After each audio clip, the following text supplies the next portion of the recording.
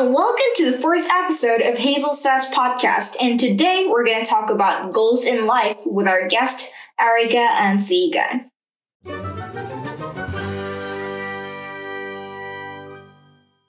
Hi, Erica. Would you like to tell us a bit about yourself?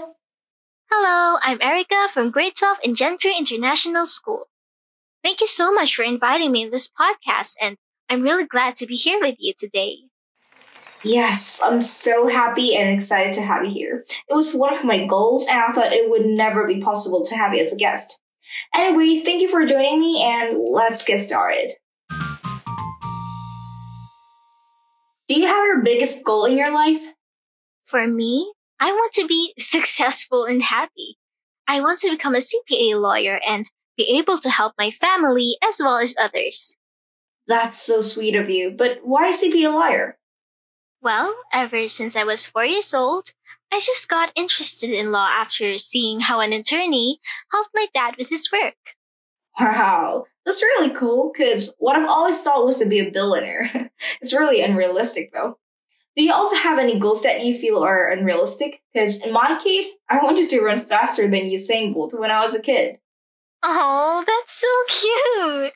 Well, for now, since I recently got into baking, I want to bake every kind of pie there is.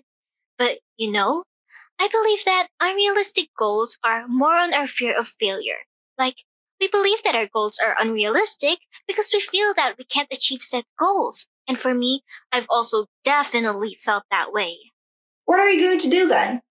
I would just think about the end process, because it really helps motivate me and it takes away my fears, as well as it allows me to focus more on my target.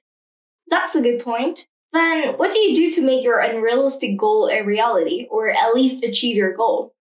Well, I generally try my best and put effort in the process of achieving my goal. I would also plan out what I will need to do, even going as far as calculating how many years it would take. In my case, I already tried so many things like writing a diary or a study planner to make it organized, but there are still lots of blank pages left, even though I decided to write like 2 years ago. But then, how do you feel if you failed to achieve any of your goals? Oh, I would definitely feel sad and think that I'll never be able to do anything else. But I'm sure, much like the other failures I've experienced, I would rise again after about a day or two and try to achieve my goal again and again until I finally get it. Why do you think so? Because for me, failure is more of a temporary setback. I might feel down for a bit, but afterwards, I would use that failure to learn from it in order to improve myself and try again. You're right. Failure is a stepping stone to success. And now it's really close to 2021. Do you have any new goals for the upcoming year, or the goals that you failed to achieve but want to try it again? Well, for next year, I really want to be more positive, and if the quarantine ends, I want to be able to explore my hometown since I wasn't really able to do it this year.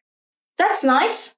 Honestly, I'm the type of person that's like new year, new me every single year because I love new beginnings, and in the new year, the motivation is so high. For me, I would like to start working out because I've been so lazy and I already gained lots of weight these days. I know most of the people can't achieve goals easily because motivation dies in like a week, and it happens to me for sure as well. But I hope this episode can help you to think about your goals and achieve them. So this is the end of this episode. Thanks for listening, and thank you, Erica, for joining me. Stay tuned for the next exciting episode.